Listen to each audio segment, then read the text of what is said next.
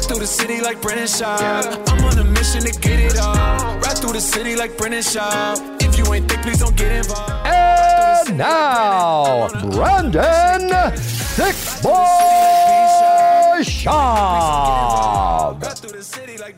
What is poppin', thickies? It is July 18th, Monday morning in Calabasas.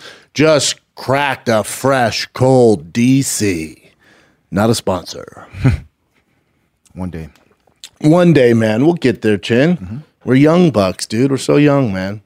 We're just getting younger, too, dude. It's cool. You know, just two young guys. Yeah. You're looking swaggy today, dude. Thanks, bro. Matching. Mm-hmm. Single. So you step up your fashion game, dude. Yeah. I get it. The Why joggers, not? the dope kicks. Why not? Yeah, I'm not mad at that outfit at all, Chin Chin. Thanks, bro. Your boy is fresh off the plane from Fort Wayne, Indiana. Never been out there.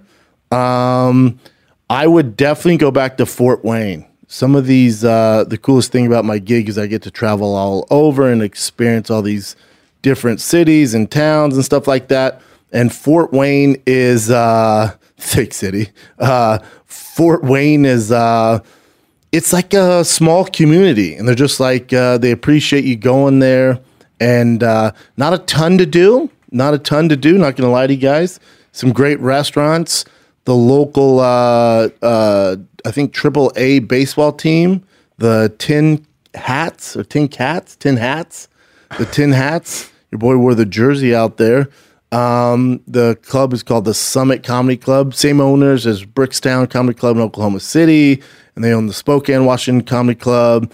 And they own Tacoma. And they're great, man.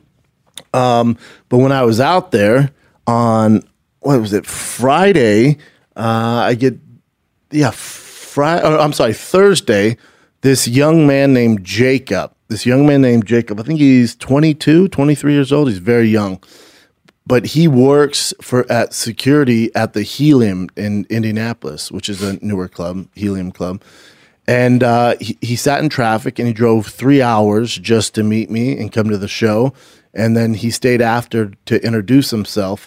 And you can tell, he's a young kid, and he's, I don't think he struggled with confidence. He's just a bit of an introvert, And he was saying how big of a deal it is for him to even introduce himself and all this stuff. And they told me he's a comic and how hard it is for him to get stage time. And I said, dude, you drove 3 hours just to say hi to me? He goes, yeah, man. And I go, and you're a comic? He goes, yeah. And he was telling me how he can't get up. I go, how long you been doing it? He goes, a little over 2.5 years.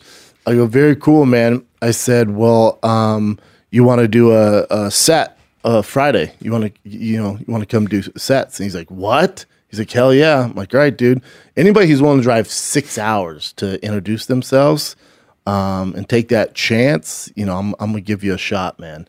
So now don't get it twisted. We posted a video of this kid doing the damn thing, and he had a hot 5 minutes. I asked him, and usually whenever you ask like newer comics, like how much time you got, they're like 30 minutes. You're like, okay, you don't have 30.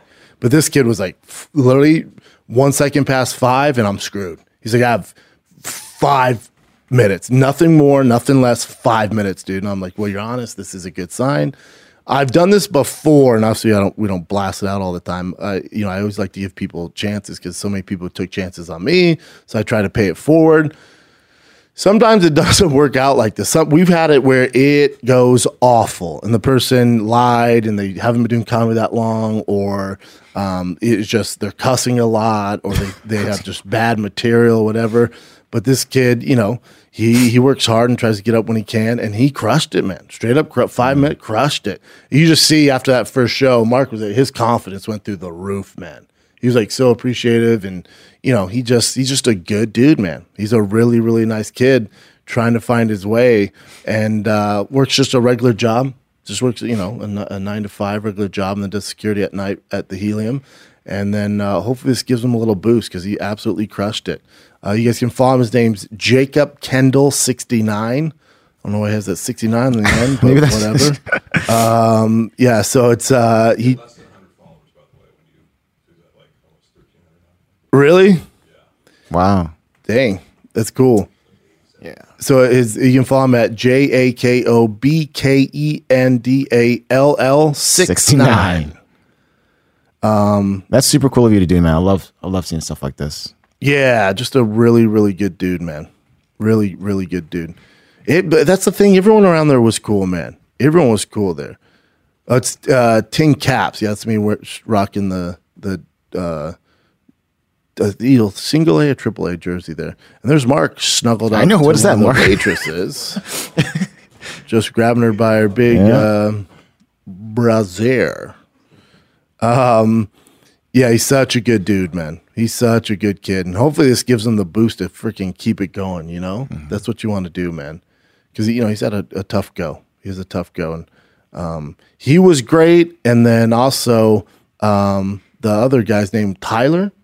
Was it Tyler, right? Alex Eakin, that's right. Alex Eakin.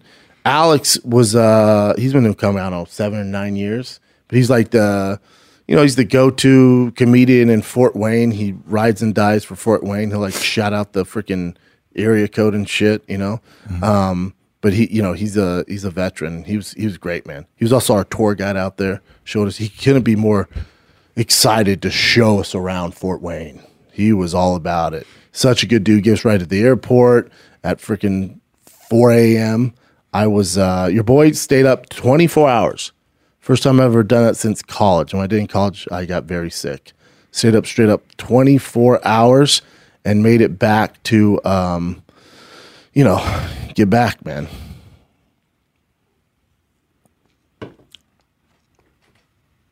I was just reading that comment. That's cool.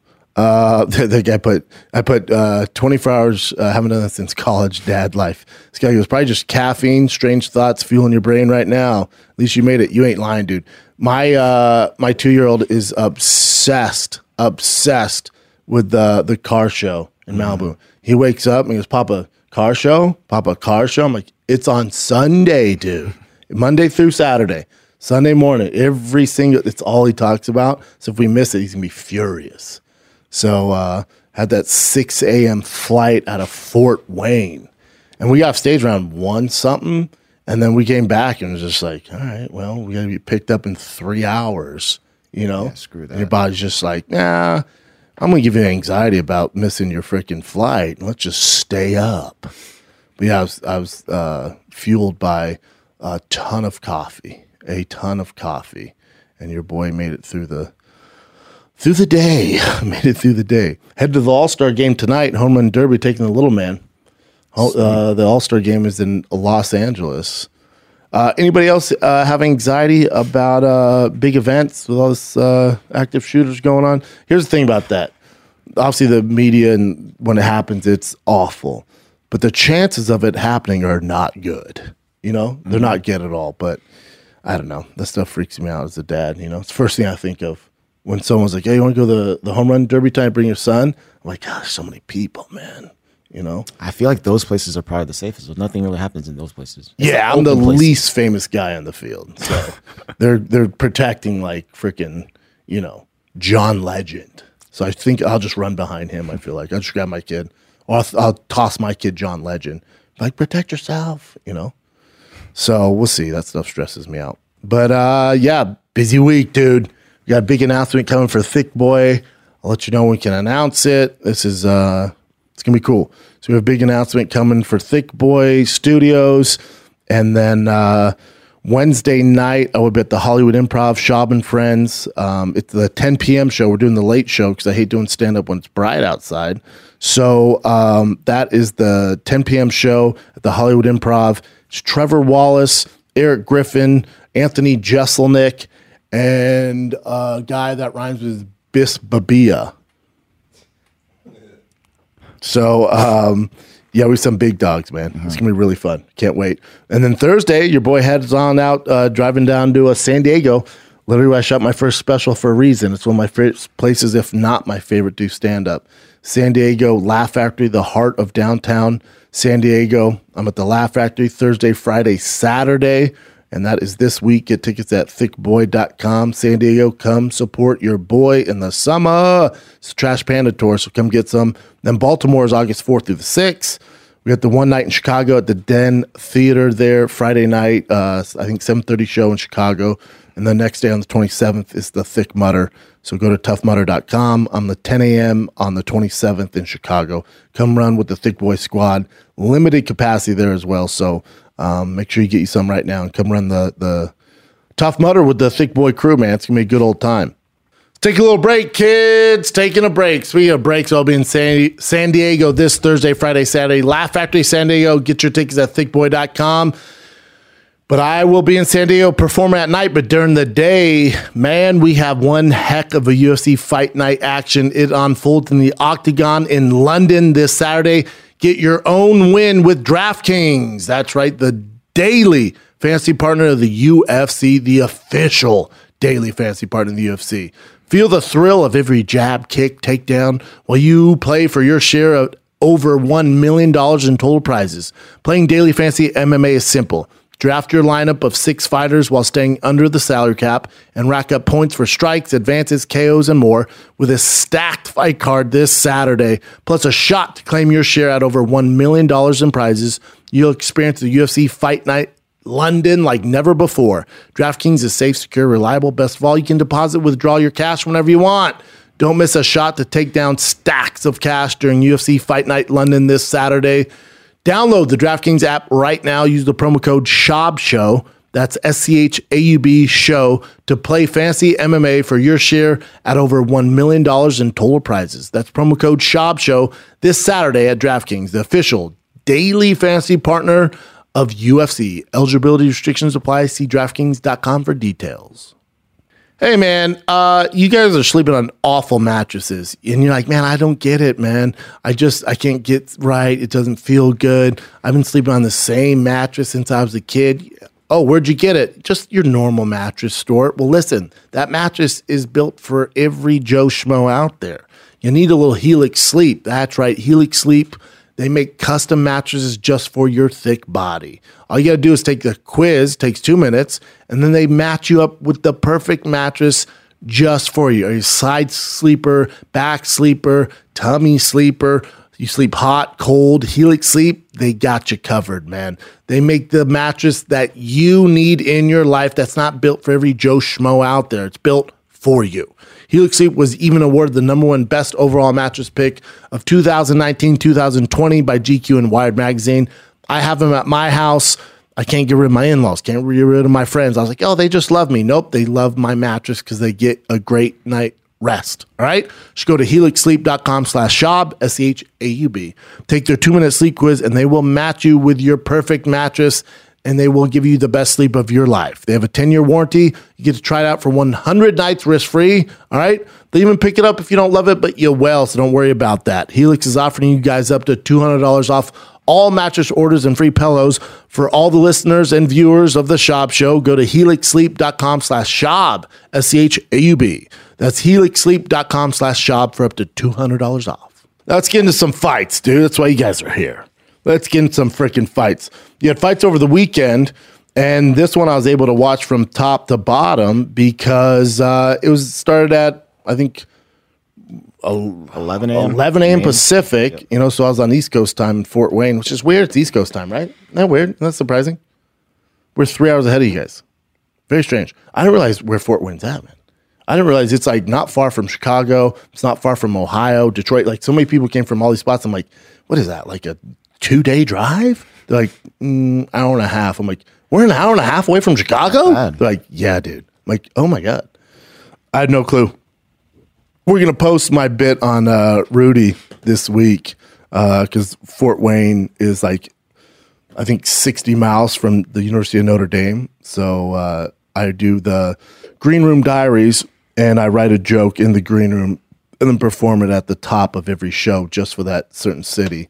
And then we post those for you guys. So this week it's Indiana, but it's based off Notre Dame and the movie Rudy, and that will be out very soon. It's a fun one. Team's editing it together now. It's a fun one. If Rudy sees it, he's going to be pissed. What can you do? But yeah, I was able to watch all the fights because it's at such a weird time. It didn't make sense because this one was weird to me. I'm curious what the viewership was like fighting at that time. But it's in, I think, Long Island. and you have two Mexican fighters in the main event in Long Island. I mean, you could have put it anywhere. I mean, you could have put it in Arizona, Texas, California, anywhere else, anywhere with Latins. But the crowd was loud, and I think it was the biggest gate ever in that arena, the most tickets ever sold. So the UFC's like, shut your pie hole. I'm like, no doubt, you're doing well. All right. Fights were good, man. Fights were good. I'll tell you what, and I told you guys this last week, but Dustin Jacoby, man, I think he's won 9 in a row now. This kid is a problem. He's a Colorado boy, trains out of Factory X, and stand-up is off the chain. So he's interesting because this is his second stint in the UFC. His first one, he lost both fights. He lost to another Colorado product in Chris Camozzi, who I came up with. Shout out to Chris Camozzi. He lost 2 fights in the UFC, and then went, we're all set, buddy. So then he goes to Hoosiers Fight Club. That must have been a disaster for you. And then he goes to Cage Fury, World Series of Fighting. He fights David Branch there. Tough fight, loses that. Then he goes to CCW, Titan. Shout out to Lex McMahon, who owns Titan. Then he goes to Bellator, loses to Mohammed Lawal. Shout out to Mohammed Lawal. Then he loses John Salter. It's a tough fight. Bellator goes, we're all set. He goes, all right, cool. I'm going to go to SCL 74, King of Sparta in Golden, Colorado. Shout out to Golden, Colorado. Great beer out there. Coors. Ever heard of it? Coors beer comes out of there, guys. So he goes there. He fights Cody East. Cody East is a Greg Jackson's product, and his brother's Tyler East. Now, I think Tyler is dead, and I think Cody's in prison currently. But I used to train with those two savages with John Jones back in the day. Those guys make John Jones look like Mother Teresa. They were out of control. I once had to spar Tyler East on cocaine, and you've never seen anybody with better cardio. You've never seen more spinning back fist and spinning back elbows during a sparring session. He was trying to take my head off. And I get down like, oh my God, that guy's cardio is fucking nuts. What, he's Lance Armstrong? Coach was like, he's on something different, my man. I was like, oh, protein? I was just so naive. I'm like, what acai bowl? No, you'll figure it out one day. Your boy figured it out. And I'm 39 years old, and I was like, oh, wish I had some. Just kidding. So he goes on to fight Cody East, right? He gets 1 win. And then he gets on Dana White's Contender Series. He gets on there, he fights Ty Flores. And it's a good fight. Again, his background is kickboxing. He's a tip of the spear, skill-wise kickboxer. He fights Ty Flores and wins in Dana White Contender Series. And they give him a shot. They go, and it was, Dana White Contender Series really isn't for older guys like who have tried, for the younger bucks or guys who are trying to make a name and get into the UFC.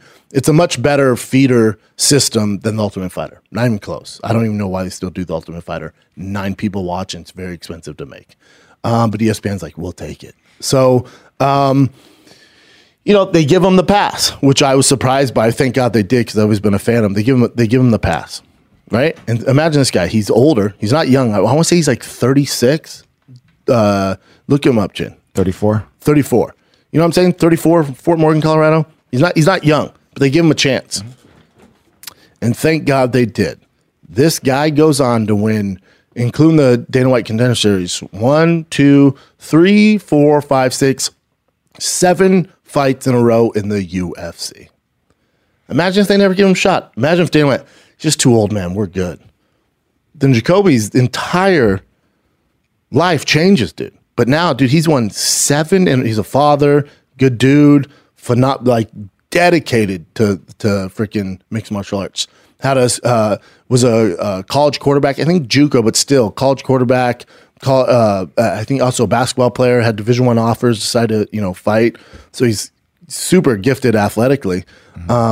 7 in a row in the UFC at the light heavyweight division, so, and they're not giving like toss-ups either. Like, he's fighting tough guys. Like that Da Un Jung was a monster. Yeah, he was. He was a monster. He looked good too. Mm-hmm. Was he Korean, Chin? He's Korean. He's fucking big, dude. Huge.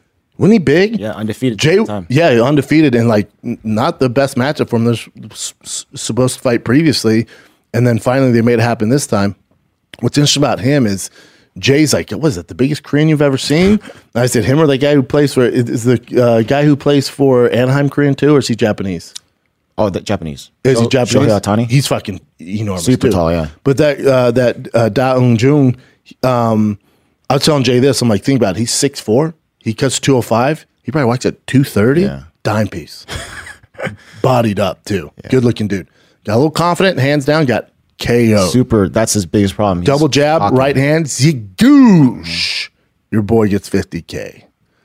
So Jacoby's gonna get. He's gonna top 10 guy now. Like he's there, man. His wrestling, grappling is gonna blow your hair back. But if they give him the right matchups, just like anybody, unless you're Kamaru Usman, there's those elite guys who can do everything. But if the UFC wants his story to be told, they can give him the matchups to get him to the title shot. And I hope they do.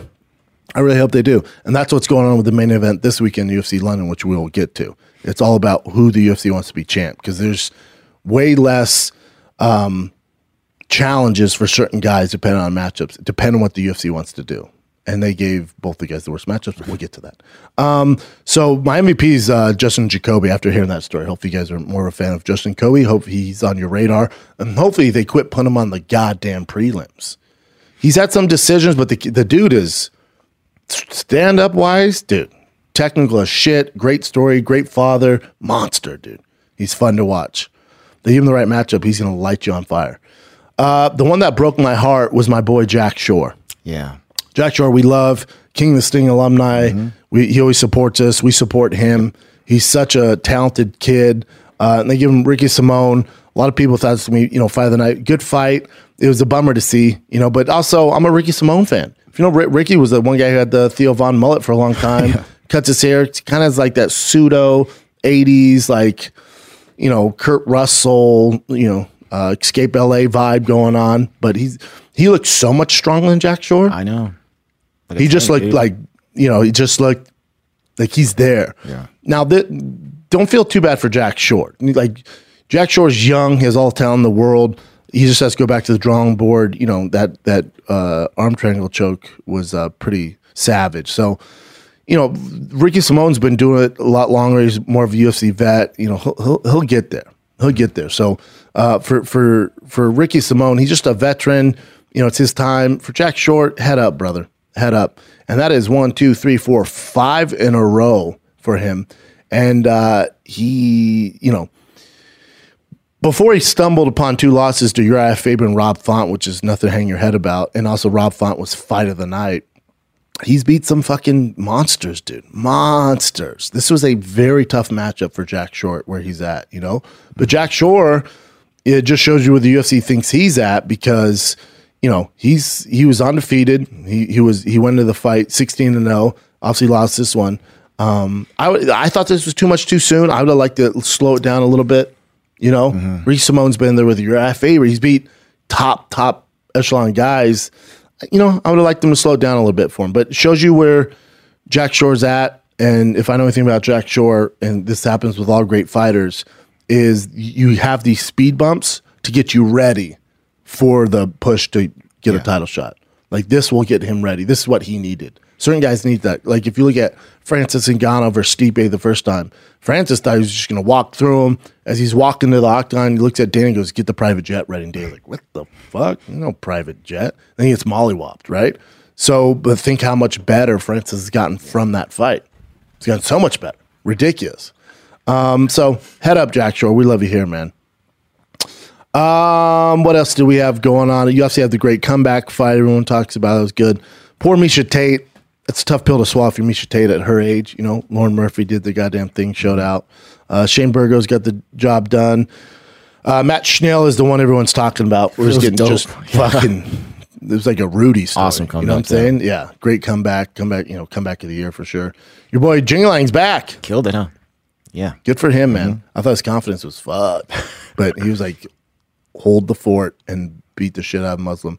For Miesha Tate and Michelle Waterson, there's very common things going on here. They're both older, later in their career. Losses at this stage is a huge setback.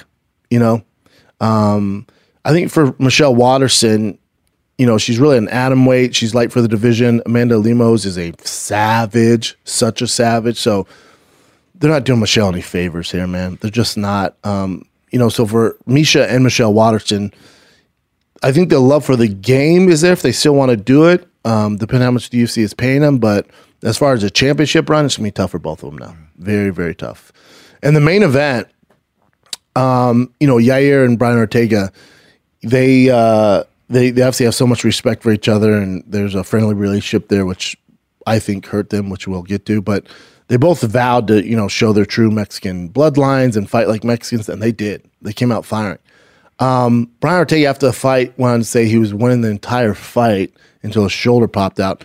I didn't see it that way. I thought on the feet, Brian was in a little bit of trouble. I thought there was a huge speed advantage for Yair. He was landing. I know Brian Ortega has a chin, but you only have so much chin. If to do that for 5 rounds can be very tough. And he's been through some wars, and which is why he's had all these injuries, and which is why he hasn't fought 9 months, and he has these long layoffs. And for Yair, he just looked like the fresher fighter. And then, obviously if you are on Brian Ortega's side, which I am 99.999% of the time, it was going his way as far as getting the takedown, and that's where the fight starts. But then he gets that takedown, right? And Yair goes to an armbar. And they stop the fight, and everyone's like, oh, run it back. Brian Ortega hurt his shoulder. I text the group, and we only get the time of it. I don't know which experts in the MMA game. I think Kenny Florin might be the only one saying this.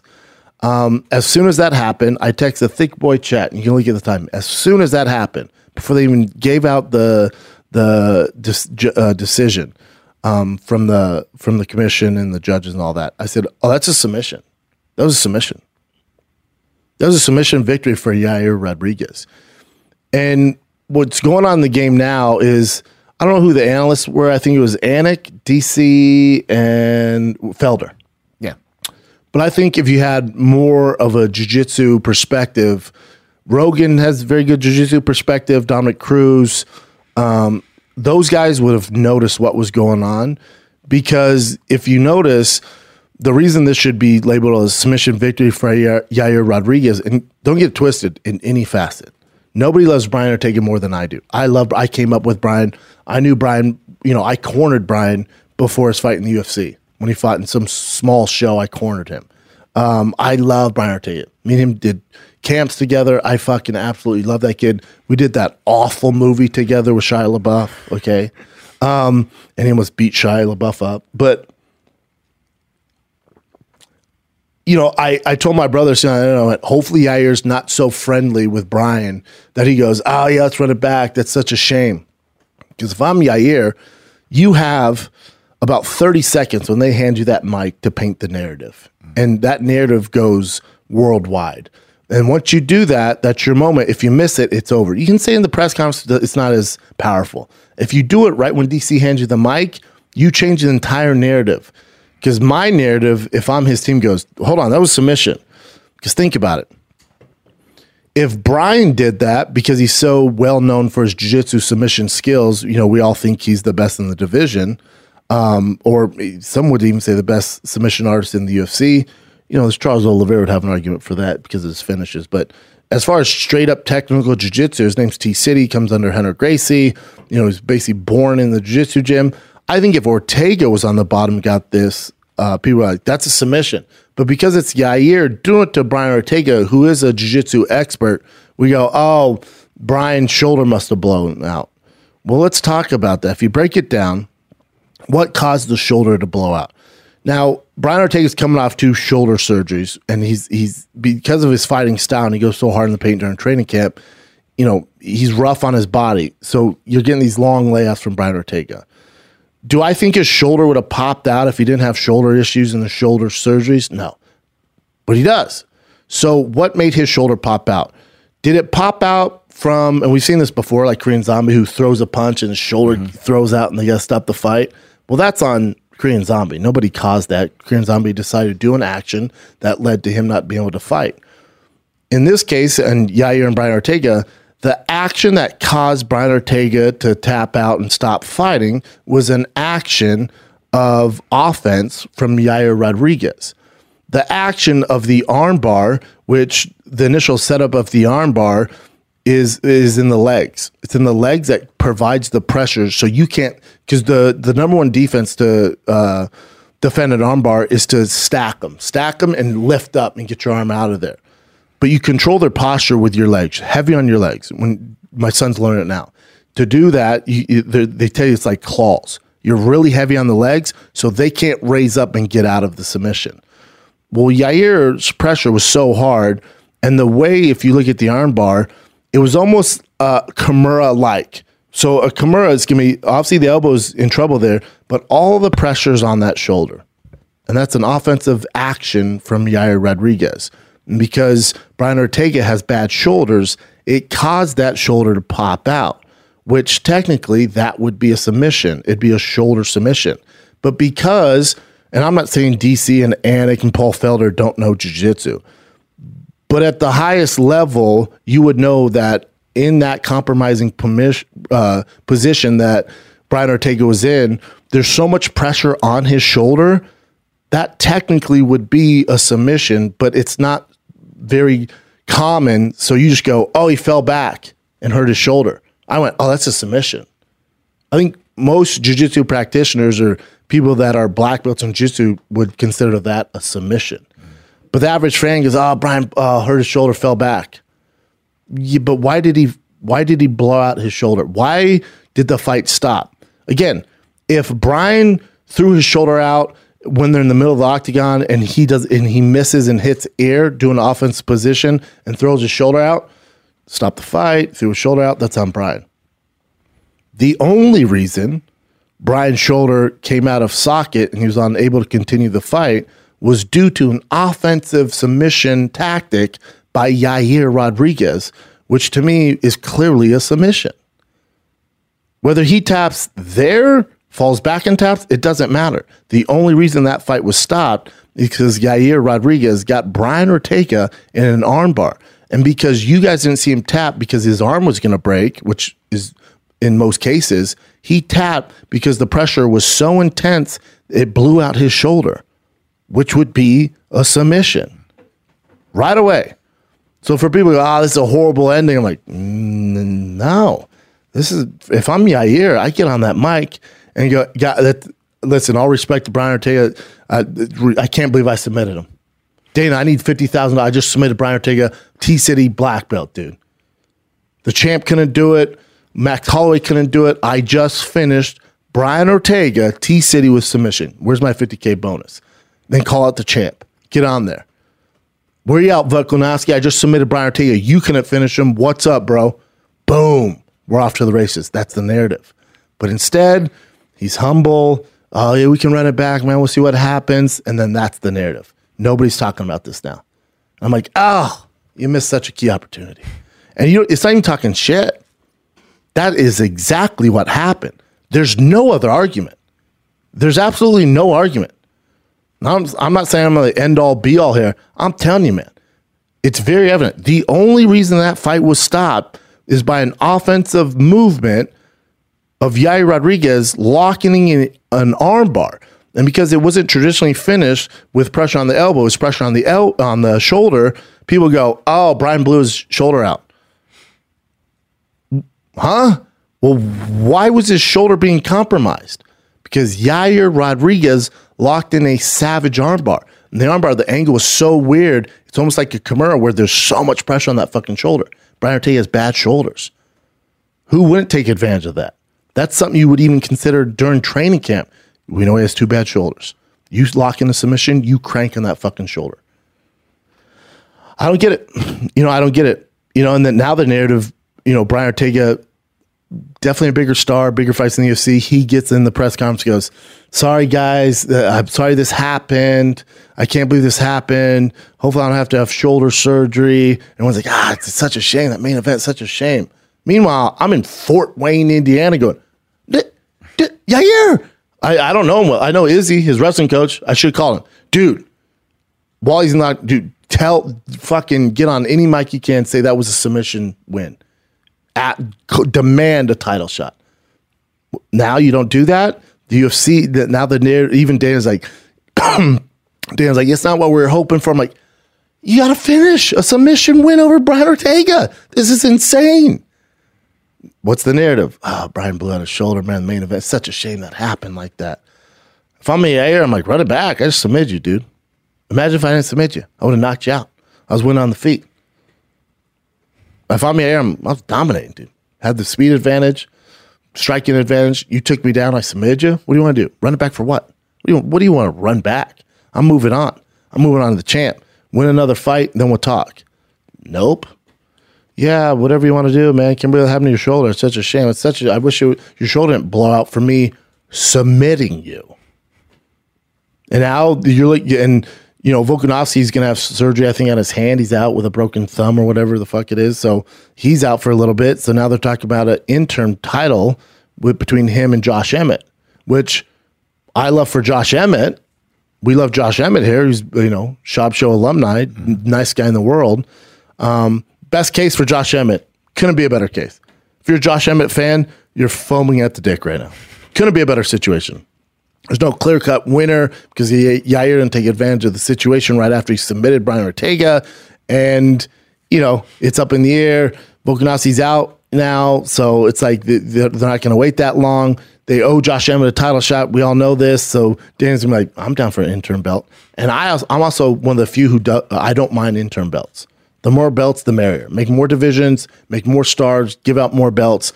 The fighters have more leverage. Give all the belts to everybody. I like them. So now you're probably going to get Josh Emmett versus Yair Rodriguez.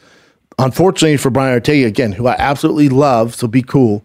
For Brian Ortega, if your shoulder is that big of a problem, it's going to be, the issue is he has some miles on him. He's like an NFL running back. NFL running backs have, 4 to 6 years max if they're badasses because they're so beat up. That's Brian Ortega is an NFL running back. He's taking so much punishment. He's known to take shots. He's known to give you great fights. When he got to a certain level, his toughness, which we all love, and it gets him through some, amazing performances, but that comes with a cost, man. So now he's lost 3 out of 4. He lost to Max Holloway, very bad. He beat Chan Sung Jung, But think about this. He takes the UFC by storm, right? He comes out and he goes 1, 2, 3, 4, 5, 6. 6 freaking finishes, 6-fight win streak. KOs freaking Frankie Edgar in, at the end of the first round. Submits Cub Swanson, submits Clay Guida, with that knee. Submits Diego Brando, black belt, with his signature T-City. Everyone loves Brian Ortega. Has the long flowing hair, blue eyes, big dick, killing it. T-City's the man. Here's Max Holloway. He gets destroyed. Yeah. He takes 2 years off. 2 years. Right under 2 years. About 10 months. He takes 10 months off. They give him the Korean Zombie. He's not young. He's got some miles on him as well. He beats the shit out of Korean Zombie. Cool. Everyone seems to be doing that these days. They go, you're ready for a title shot. Here's Volkanovski. Volkanovski kind of beats his ass. He got him in those submissions. Closest one to finish Volkanovski. Outside those movements, that wasn't a very competitive fight. He ate some big shots, but he's so fucking tough. Then they go, all right, here's Yair Rodriguez. And he gets submitted. And that was also after another year layoff. He's just not. It's if you're Brian Ortega, it's tough because these long layoffs, man. The division has to move on, and there's killers in the division. So you lost 3 out of 4. I would say you got submitted, and this isn't. Usually anybody who I have a close relationship with, and I've told you guys since the jump, I'm super biased. But this is, to me, is fucking clear as day. That was a fucking submission win for Yair Rodriguez. Easy work. Anybody who knows jiu-jitsu knows that's a submission. Clear as day. But they don't take advantage. DC gives them the mic. Super humble, and which is great. I love that. I actually prefer that than trash talk, but you have to have some confidence and call out the champ. Now nobody's talking about it. Now you're fighting, Emmett for an interim title shot. Nobody's talking about it. It's a bummer.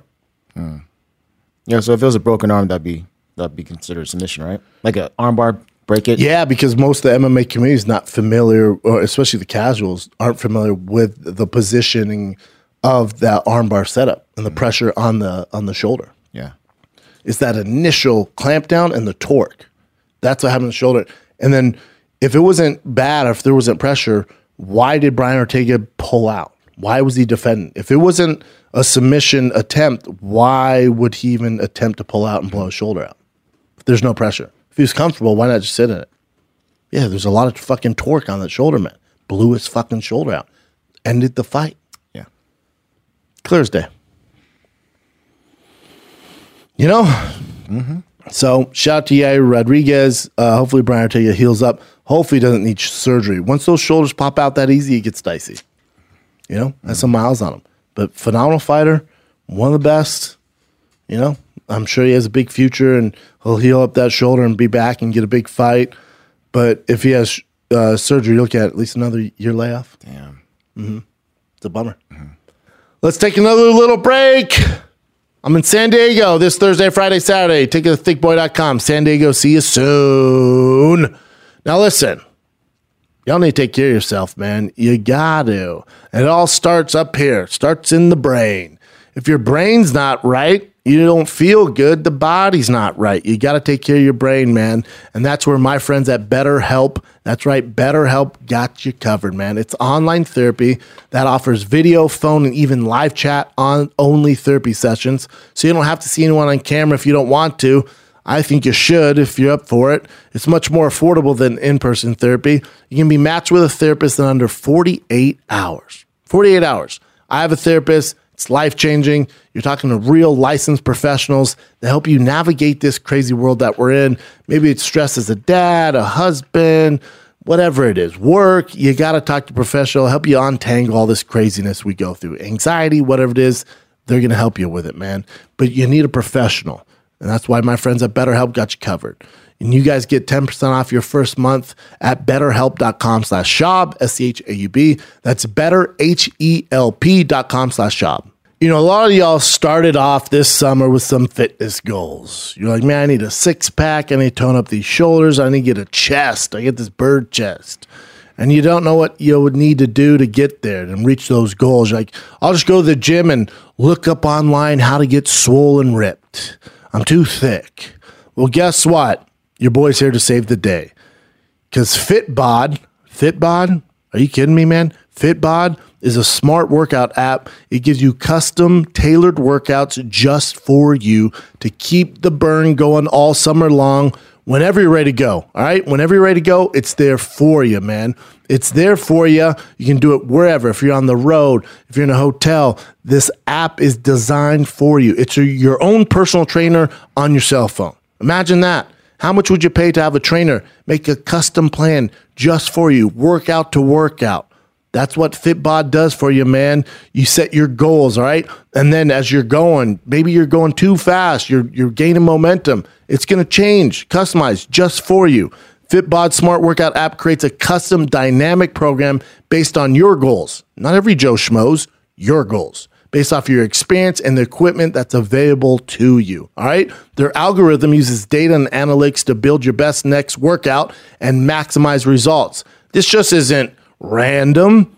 It's custom for you to get to Shred City. One-way ticket. Fitbod. Get there. All right? Crush your summer fitness goals. Stop messing around, just guessing if you're doing the right thing. Take all the guesswork out because Fitbod got you covered. All right? They're personalized workouts that are built just for you. It's to help you improve and reach your fitness goals. Get 25% off your subscription or try out the app for free when you sign up now at fitbod.me/Shab, SCHAUB. That's 25% off your subscription or try it free at fitbod.me/Shab. All right, Jim, what do you got, buddy? Real quick, Ryan Garcia also fought over the weekend. I didn't see the knockout. I know he got a knockout. Yeah. Ryan Garcia's kind of this new wave. He's also not as active, and he will pull out of fights. And again, I don't know how bad his mental health is. But, Ryan Garcia is a guy. Someone asked me this. I forget where I was at. Maybe I was at the Hollywood Improv. Some fan goes, "Hey man, is Ryan Garcia as good as they say he is, or is he just famous because he's so big on social media?" It's a combination of both. He has all the skills, and he's also very famous. He's like Justin Bieber if Justin Bieber could fucking box his ass off. He looks good, talks well, huge on social media. And there's this new wave, and I'm not right or wrong, where he'll pull out of fights or take long breaks because of his mental health. Yeah. I don't know what he struggles with. I've been on his podcast. He's been on ours. I've talked to him, the nicest kid ever, such a talent. The mental health thing, it's tough. It's tough. So when he does fight, it's tough to go all in on him because he could pull out of a fight. And if is the mental health thing, if there's a lot of pressure on him, does that cause mental health? Like what exactly is triggering these horrible mental health kind of issues for him? I don't know. Mm-hmm. Anxiety has opened up about previous month around his battle with anxiety and mental health. In fact, his mental health battle got so bad that the Southern California native had to pull out of his July fight last year. Yeah, he talks about it on DAZN, and he's so talented, man. He's so talented. Mm-hmm. Hopefully he gets the help that he needs. The anxiety, though, that's part of the gig, It's part of the gig. And he called out, I think, Devin Haney, too, which I don't know who's going to beat Devin Haney. You look at Ryan Garcia and the speed and the power that he has. Haney, I think would probably win that fight via jab, boring decision. His jab's the best I've seen in I don't know how long. Probably since George Foreman. The kid's so fucking technical, it's insane. So we'll see if that happens. But if he struggles with anxiety, there's gonna be a lot of anxiety going into that fight. Yeah, I think he called out Gervonta too, which would be crazy. Yeah, but those are the fights that we want to see. Those are the fights that need to be done. It's just with Ryan, you just don't. It's tough, and I hopefully he figures it out. Yeah, because he's fun to watch, man. Super fast. Oh my! Yeah, you guys would know. I mean, if you're not boxing head, you see him all over social media. He punches, Francis Ngannou in the stomach. That's his thing. You go on a show, he punches you in the stomach. I want a show via Zoom, so I didn't get punched in the stomach. That was during the. Would you let him though if you were actually in the studio? Yeah, sure. I don't give a fuck. This is probably the biggest news. This was fantastic. Charles Oliveira, Islam Makhachev, UFC 280 for the vacant title. And we recently just had Michael Chandler on Food Truck, which airs next week. And he was saying, he's in an interesting position. I kept calling him cash cow, and he kind of gets shy when I tell him that. And I said, you're the only guy I know who they're talking about fighting Conor and Nate Diaz. And both of them are down for the fight. And I think the UFC is going to do one of those, if not both of them. And then he goes, it's tough. It's like, do you take those money fights and build your name? Or my goal is to be champion. And the only way to be champion, is I'm not going to beat those guys and get a title shot. So the quickest path for me is to fight Islam Makhachev. Beat him, they can't deny me another shot, even if Charles is the champ again. Mm-hmm. It doesn't matter. If I beat Islam, who's the boogeyman of the division, I get a title shot. So he's like, I'm trying to figure that out. Figure it out. No. You fight Nate and Conor, make all the money. He's a new dad again, so he has 2 kids. Make all the fucking money, take all their fan base, take all the fame, beat both of them, and then go for the title shot. That's the move, dude. I don't know who his manager is, but there you go. But they know this. I'm not reinventing the wheel here. This is an easy path. So when this fight got announced, I text Chandler on Saturday, go, perfect, means you're getting the money fight you need. I hate you wanting to go for Islam. Let's find out how good Islam is. Let Charles be the first one to test the waters. You don't want to be the guy that does it. We don't know on Islam right now. We don't know. We know what he's been capable of so far, but his biggest test against Dariush snapped his fucking ankle. So we don't know where Islam's at. Let Charles, let's find out against Charles. We'll find out against Charles. We'll find out. Yeah. Great fight. Phenomenal fight. And here are the opening odds. Kind of crazy. Minus 255. For Makhachev, For Makhachev, yeah. Charles Oliveira is a But the champ, who's the champ? What are we doing? Everyone knows he's the real champ. So the champ is at plus 215. So that means you bet 100, you win $215. To break even, you bet 215 to win 215. So I'm sorry, to win 100. So a lot of these times when Vegas does these odds, they just want to get your money. They're trying to get you to put more money on Charles Oliveira. Not a terrible bet on Charles Oliveira because the verdict is still out on Makhachev. Now, anybody who trains with Makhachev tells me how fucking talented he is. Everybody. I've heard it from everybody. So we'll see. We'll find out. What do you think, Jen? No, I think it's a great fight. You betting on Charles Oliveira? I feel like if it does go down, Charles has enough submission skills to do something, but Makhachev seems super, super strong, so I don't know. Yeah, he's like the anti-jiu-jitsu guy, with that Dagestani combat, master of sport, black belt. So I think it's a great matchup, though, overall. Oh, my God. Couldn't be a better matchup. I love it. I'm all about it. Yeah. And Volkanovski, he's been talking about going up to 155, so he would want the winner of that fight. He's going to be out for a little bit. Then you got, you have an interim champion at 45 between Emmett and Yair Rodriguez. If I'm Volkanovski too, unless Yair blows the fucking doors off of Emmett, there's not a ton there as far as superstardom. So, again, we're going to find out a lot about Islam in this fight. If Charles were to beat him versus Volkanovski is fantastic. Yeah.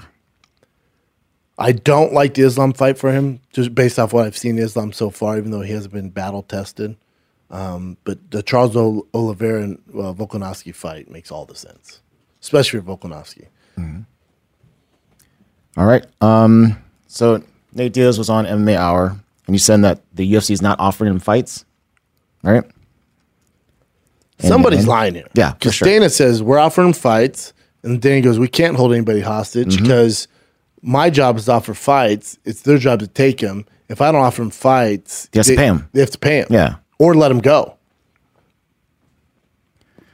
So, anyways, that's what he said here. Nate says a lot of shit. Like, Nate right now is playing the game, and his fan base eats it up. I look at him and go, what? He's like, I want Francis or Izzy. Those are the only viable options. Yeah, I don't know. At this point, it's like, Yeah. And Jake Paul also chimed in. Do you know the Tread White degrades Nate Diaz to the media and then in private gets on his knees and begs Nate to stay so they can try to revive Conor McGregor? Get on your knees and beg, you old fuck. So he says, in the last 9 months, I've been offered 0 fights. I've asked for 5 legitimate opponents. Yeah, I'm surprised they just don't give Michael Chandler. Chandler's down, Nate's down. That's why I think I don't know what's going on in the background there. I don't know. I would assume the UFC's offered him fights. Yeah. That's what I would lean towards. And Nate's also saying that they're trying to get him to sign another contract. So he doesn't want to do that. Now, to Nate's defense, they could be offering him fights and be like, hey, the only way you fight Hamzat is if you find another 6-fight deal. See? And Nate's like, nah, I'm not doing that. Mm-hmm. Or they're saying, hey, we have a matchup for you, but you got to re-sign. And he's like, no, just give me the one fight and I'm out. So I bet you there's Dana's story, Nate's story, then the truth. Mm-hmm. It's somewhere in the middle. Somebody's lying, 100%. Yeah. And this is just Dana White calling Jake Paul a pay-per-view turd. And Dana, I get what he's saying. He goes, wait, hold on. You're fighting a guy who's coming off a loss? Yeah. Why wouldn't you fight Tommy Morrison Jr., who beat the guy coming off a win? Yeah, that's what he said. Yeah. And he calls Steven Espinoza a weasel thing. Yeah, he hates him. Yeah. And then I love this thing. He goes, I know you guys like to ask me stupid shit, but this is not what I do. I'm at the point, all this stuff going back and forth, it's silly for me to even fucking talk about. Yeah. All right. So this was interesting too. Kamaru Usman says after the Leon Edwards fight, when he wins. I saw this. I don't get it. He's so small. Yeah, jumping 2 divisions, right? So 205. Small. Yeah. But that's what he wants. Like him versus Yair, it's like, what? I know. And that's him next to Jan. I mean, he's not that small. God, that fucking vest is lit. And then just all skin underneath is sick, dude. You know how good of a body you have to pull that off? Dude, he's freaking one of the best bodies. I mean, look at him. His ripped. lower body is what's not light heavyweight. Yeah. His lower body is, lightweight, 155. Look at that guy trying to get the action in the back. Yeah, I mean, that matchup's not that crazy. And Jan's a big 205er. Really big. Yeah, I wonder how... The power would be an issue. Jan's power, but then the speed, cardio, the movement of Kamaru, But I don't get it. Jumping up 2 weight classes? Yeah. I wonder if the UFC's going to be down to do that. And he has like I'd love to see him try. Oh, horrible knees. Yeah. Horrible knees. He probably has 1 or 2 fights left. And this is after Leon Edwards, mind you. Yeah, which is Let's already get through super Leon tough. first, which is very tough. Yeah. So you know how Yuri Prochazka called out Glover Teixeira for his next fight? This is Jan Blachowicz responding to him. Jan is the biggest challenge. Your words respect you, champ, but the samurai code was not upheld. And then with Glover, it's a matter of honor due to show pure fight. This is more than a challenge. I mean, Chael said it best. Like, dude, you're going to call it a 40, whatever he is, fighter? 42-year-old. Like, that's not the move. I'm a little bit on that. That's already won. You've already won. I know it wasn't your best performance. Remember, I came out and said the reason that was the fight of the nights because they both had shitty nights. I think Yuri beats him. It's his easiest fight. That's what Yuri's doing. You want the biggest name, easiest fight possible. That's what Yuri's doing. Jan's the tougher fight. Yeah, and I want to see the Jan one way more.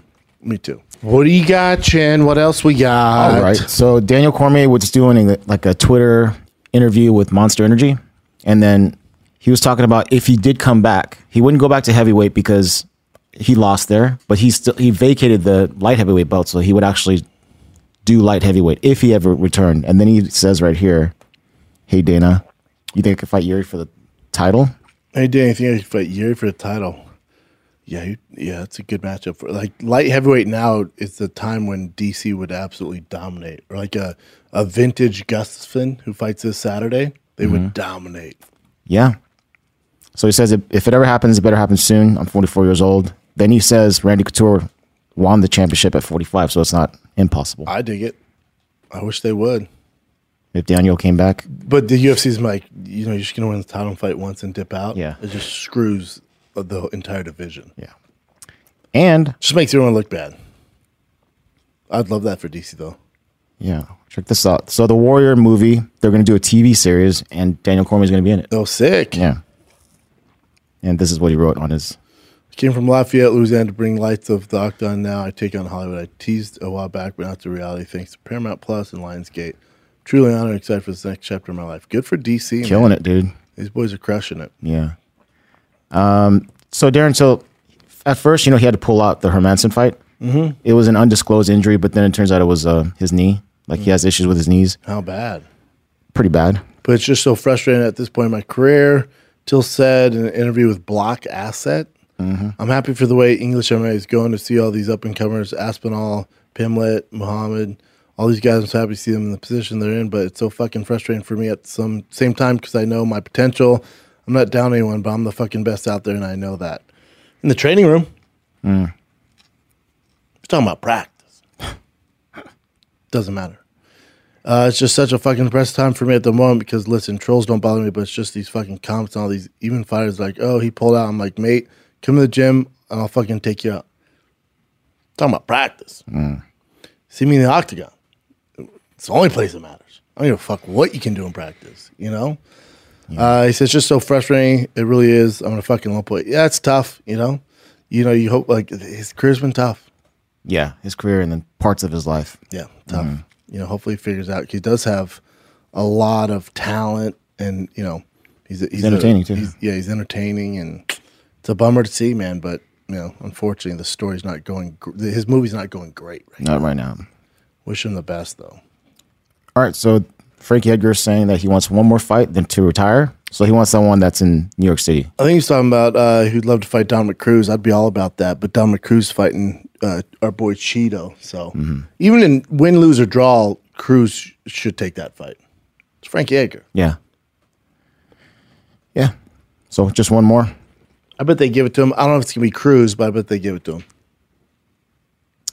All right, so the ESPN, its best fighter list of the fighter list came out. The mid-year awards. So the best male and female fighters, here you go. Apparently, this one says it's a tie between Charles Oliveira and Volkanovski, but then other articles are saying it was actually Charles Oliveira that won Best Male Fighter. I would give it to Volkanovski.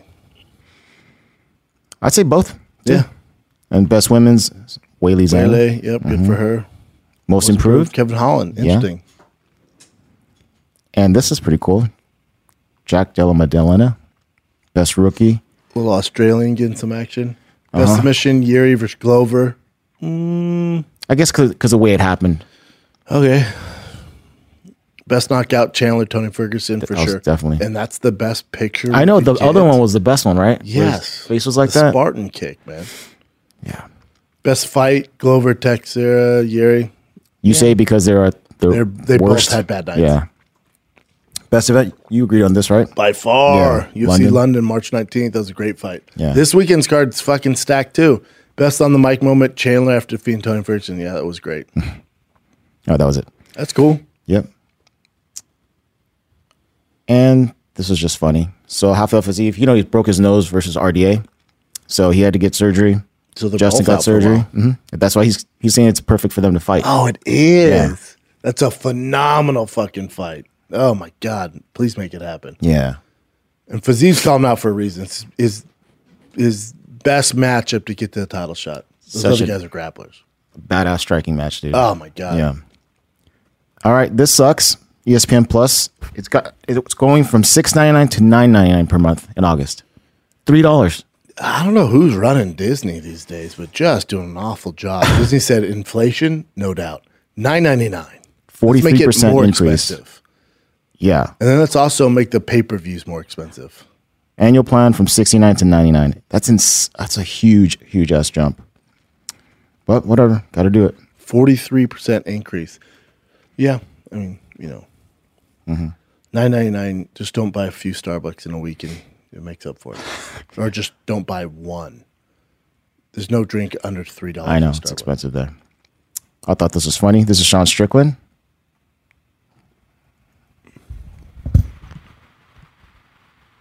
I'm here with my boy Diego, right? And I was like, after this fight, I'm gonna buy me a fucking Hellcat, 700 horsepower, all the bling. Great car. But then I got knocked the fuck out.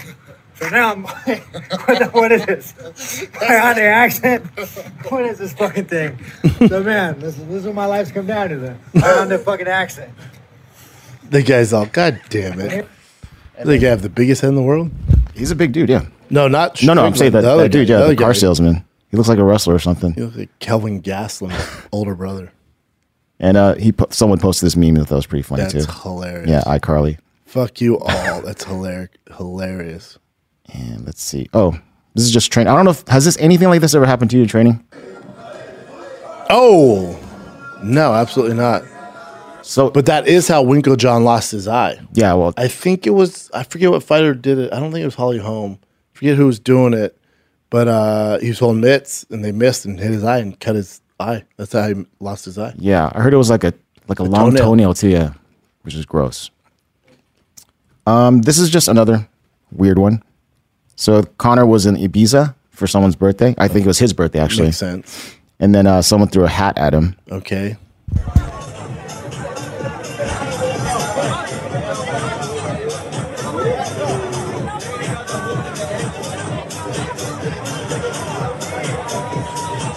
I wonder what the hat was. I don't know, but do you remember back in the day, Katzengano?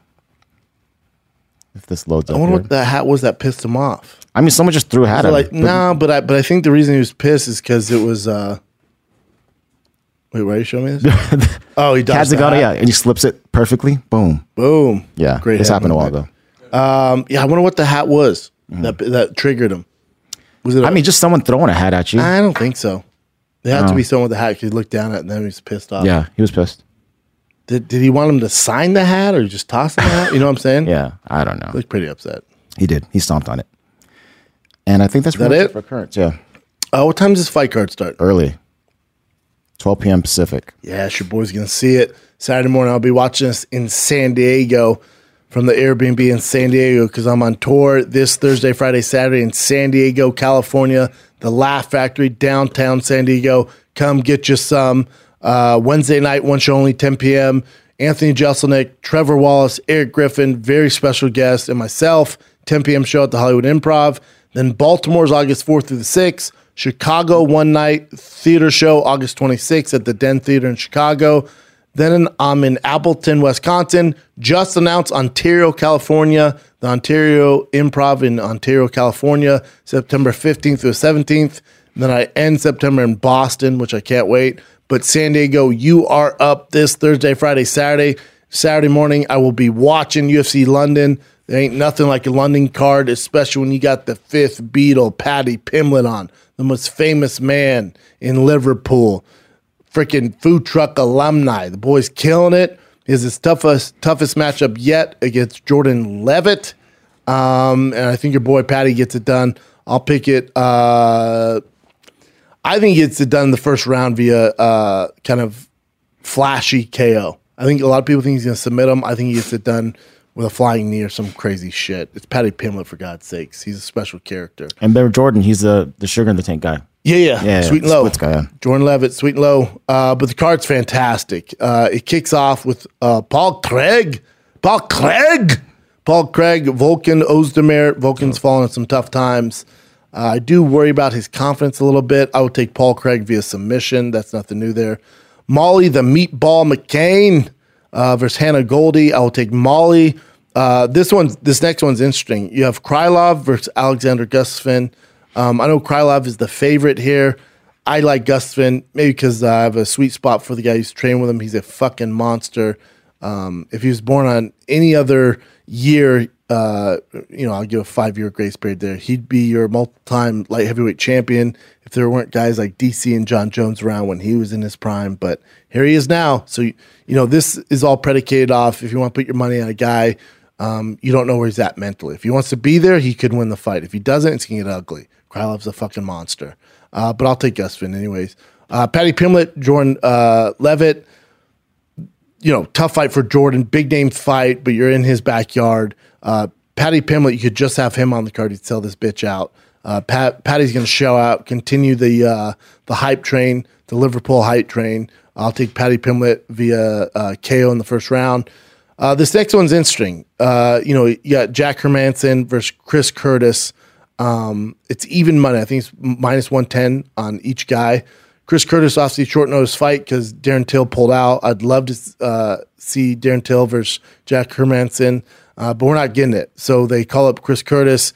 They're right there in the rankings. I think it's like 8 and 9. I would take Hermanson via submission, late round submission, if he can get him down. I think he gets it done. He gets the submission going. The main event, this is what I want to talk about. So the main event, remember, after Tom Aspinall's last win against Volkov, which was phenomenal fucking victory, and you also had Tai Tuivasa get a big win too over Derek Lewis. And I said, we're going to find out who the UFC wants to be champs. What's interesting, because the UFC went, let's just give Tom and Tai Tuivasa the worst matchups possible. So, Tom's obviously undefeated in the UFC, speed's his advantage. He's always been the better athlete. This is the first time he's not the better athlete. Aspinall's undefeated in the UFC is what I mean. He has 2 losses outside the UFC, which I don't care about. He's undefeated in the UFC, and he's, 3 TKOs, 2 submissions. He's finishing everybody. He finished freaking Volkov. He finished Andrei Arlovsky, which is impossible to do. He's had, 5 fights in the UFC, and 4 of them are performance of the nights. London, the UK in general, could use heavyweight champ as their face of mixed martial arts. Right now, it's Paddy Pimblett. It really is. He's bigger than his record shows, and he's bigger than his experience. I think he'll get there, and I think that, like I told you, I think his train continues to steamroll on over Jordan Levitt. That being said, this is the first fight, Tom Aspinall, who is 100% as far as takedown defense goes. I will bet anybody that wants to bet Curtis Blades takes Tom down. I will guarantee you Curtis Blades takes Tom Aspinall down. Tom is a black belt on the ground. Like I said, a lot of Tom's victories have come from a speed advantage, and he's fought decent wrestlers. Nobody like Curtis Blades. If you've seen what Curtis Blades did to Alistair Overeem, you'll rethink where you want to put your money on this fight. Curtis Blades is an underdog in this fight. I'm half British. My mom, born and raised, grew up with family with accents, shit like that. I always root for the English, always. Curtis Blades trains with my former team. I talked to his head coach, Cody Donovan, last week. He was telling me how much of a monster Curtis is, how much better he gets every camp. I like to make money. The one thing I like more than being English is making money. Curtis Blades being an underdog is insulting. I know it's in Tom Aspinall's backyard. I know Tom's a very good athlete. Curtis Blades, right now, in current day, is a better mixed martial artist than Tom Aspinall. In no facet should Tom Aspinall be the favorite in this fight. Where do they have him at? Plus 115. Tom Aspinall minus 135. Now, you're assuming Tom Aspinall's takedown defense is as good as everyone thinks it is, and you're assuming Tom Aspinall can TKO him either early or as the fight gets into the later rounds. Curtis Blades has been battle-tested. There's not too many guys who can beat him, not named Francis Ngannou. He's as tough as they come, man. He had the fight against Derek Lewis, but he's fought strikers before. I don't know if he's fought as well as around. The best thing about Tom Aspinall, he's a very good athlete. He's big. He's actually taller than Curtis Blades. Clearly has better striking.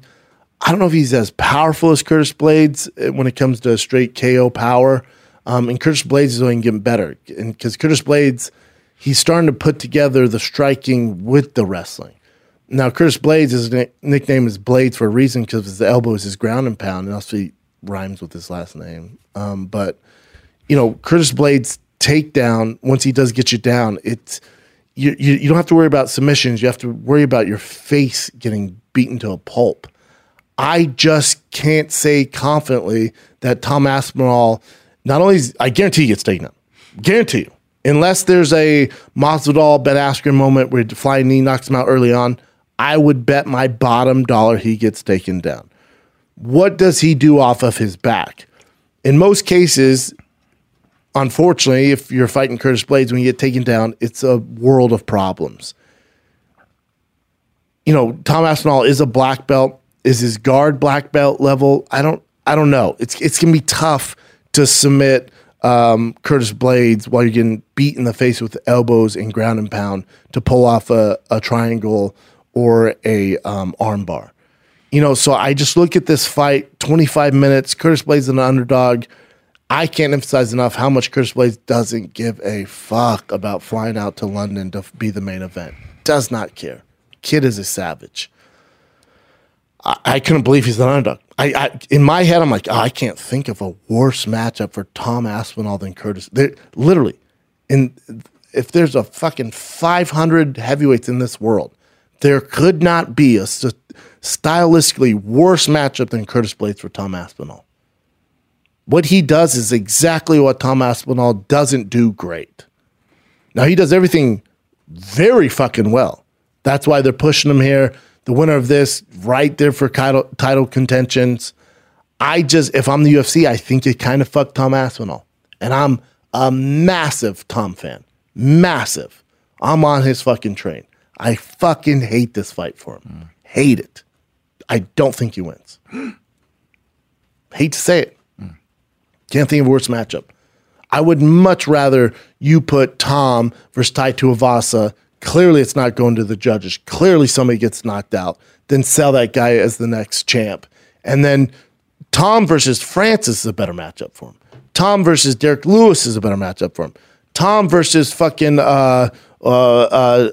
what's his name? The fucking monster. So athletic. Cyril Gane. Cyril Gane. Much better matchup. I'll give you 1,000 ways Tom Aspinall can beat Francis and Cyril Gane, Stipe, Tai Tuivasa, Derek Lewis. It's going to be very tough for him to beat Curtis Blades. They are not doing him any favors in his hometown. I can't emphasize enough how awful a matchup this is for Tom, and it pisses me off. Tom versus Tai Tuivasa is a great fight. Curtis Tai Tuivasa. Curtis mollywops him. But if you look at Tai Tuivasa and Cyril Gane, you're like, if Tai lands, this thing's over.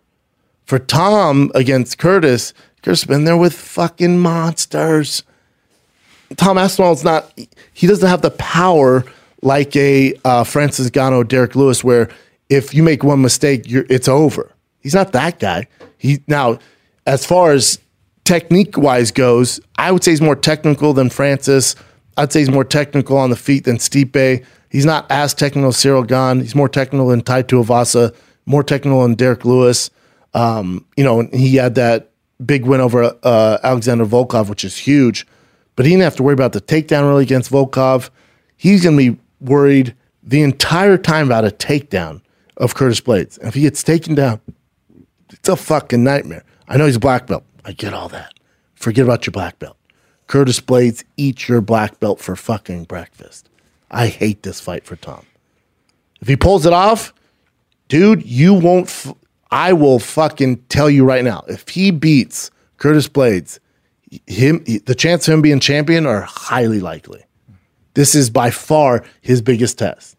He should look at this like a championship fight. Because if you beat Curtis Blades in your hometown, there's going to be a worse matchup for you. You beat him, you finish Curtis Blades, we're going fucking Sizzler. I don't have Sizzlers around in London. We're going fish and chips or where the fuck you want to eat. Awful matchup for him. If he gets it done, hats off to him. Tough fight. I'll take Curtis Blades. I'll put my money on Curtis Blades. Hate saying that. Hate these two are fighting. Hate the UFC decided to do Cyril Gane, Tai Tuivasa, Curtis Blades, Tom Aspinall. Should have been the opposite. Should have been Curtis Blades, Cyril Gane, who have both had opportunities to fight for the title and haven't got it done. But Curtis Blades probably beats freaking Cyril Gane. His wrestling's so fucking good. He's a nightmare to deal with. He's only getting better. So have them fight, and then have Tom and Tai Tuivasa fight. That's a phenomenal fight. That's such a fun fight. Tai Tuivasa right now in England doing shoes with the Brits. It's easy. But something's going on behind the scenes where they don't want Tai or Tom to come out on top. They gave him both their worst matchups fucking possible. Which, as far as marketing goes, makes no sense. You're telling me if Tom Aspinall was your fucking heavyweight champion, you can't market that? You're telling me a guy, Tai Tuivasa, who's basically Jack Black from Australia but has knockout power, we can't market that? Over Curtis Blades, where he would be the face of the heavyweight division if he didn't lose, those Francis and Derek Lewis fights. But outside that, not the biggest personality on there. Doesn't mind just taking down, making it boring. He'll tell you that too. Mm-hmm. Before fights, I'll tell you right now, this is going to be a boring fight. I'm taking him down, making it boring. Going to win the fight. UFC hates that. Cyril Gane, we saw that. He technical, he's very technical, doesn't mind winning on the feet, boring decision. You're investing in those guys. That's what they're doing. They're investing in those guys. It makes no fucking sense. I hate they did this to Tom. Hate this to Tai Tuivasa. I hope both of them win. The chance of both of them winning is not good. If they do, dude, hats off. Then we're going to get that fight, and I'll be so happy. That's the nature of the sport. I think UFC made a terrible mistake. Good luck, Tom Aspinall. I'm rooting for you, buddy. Can't wait for this card. Can't wait to perform in San Diego. It's going to be a fun weekend.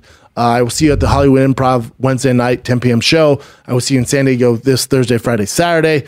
And that's it, man. Tickets at thickboy.com. Love you guys. Enjoy the fights. UFC London. There ain't nothing like a London card. That's it. Be nice to each other. Stay safe. Love you. I'm out.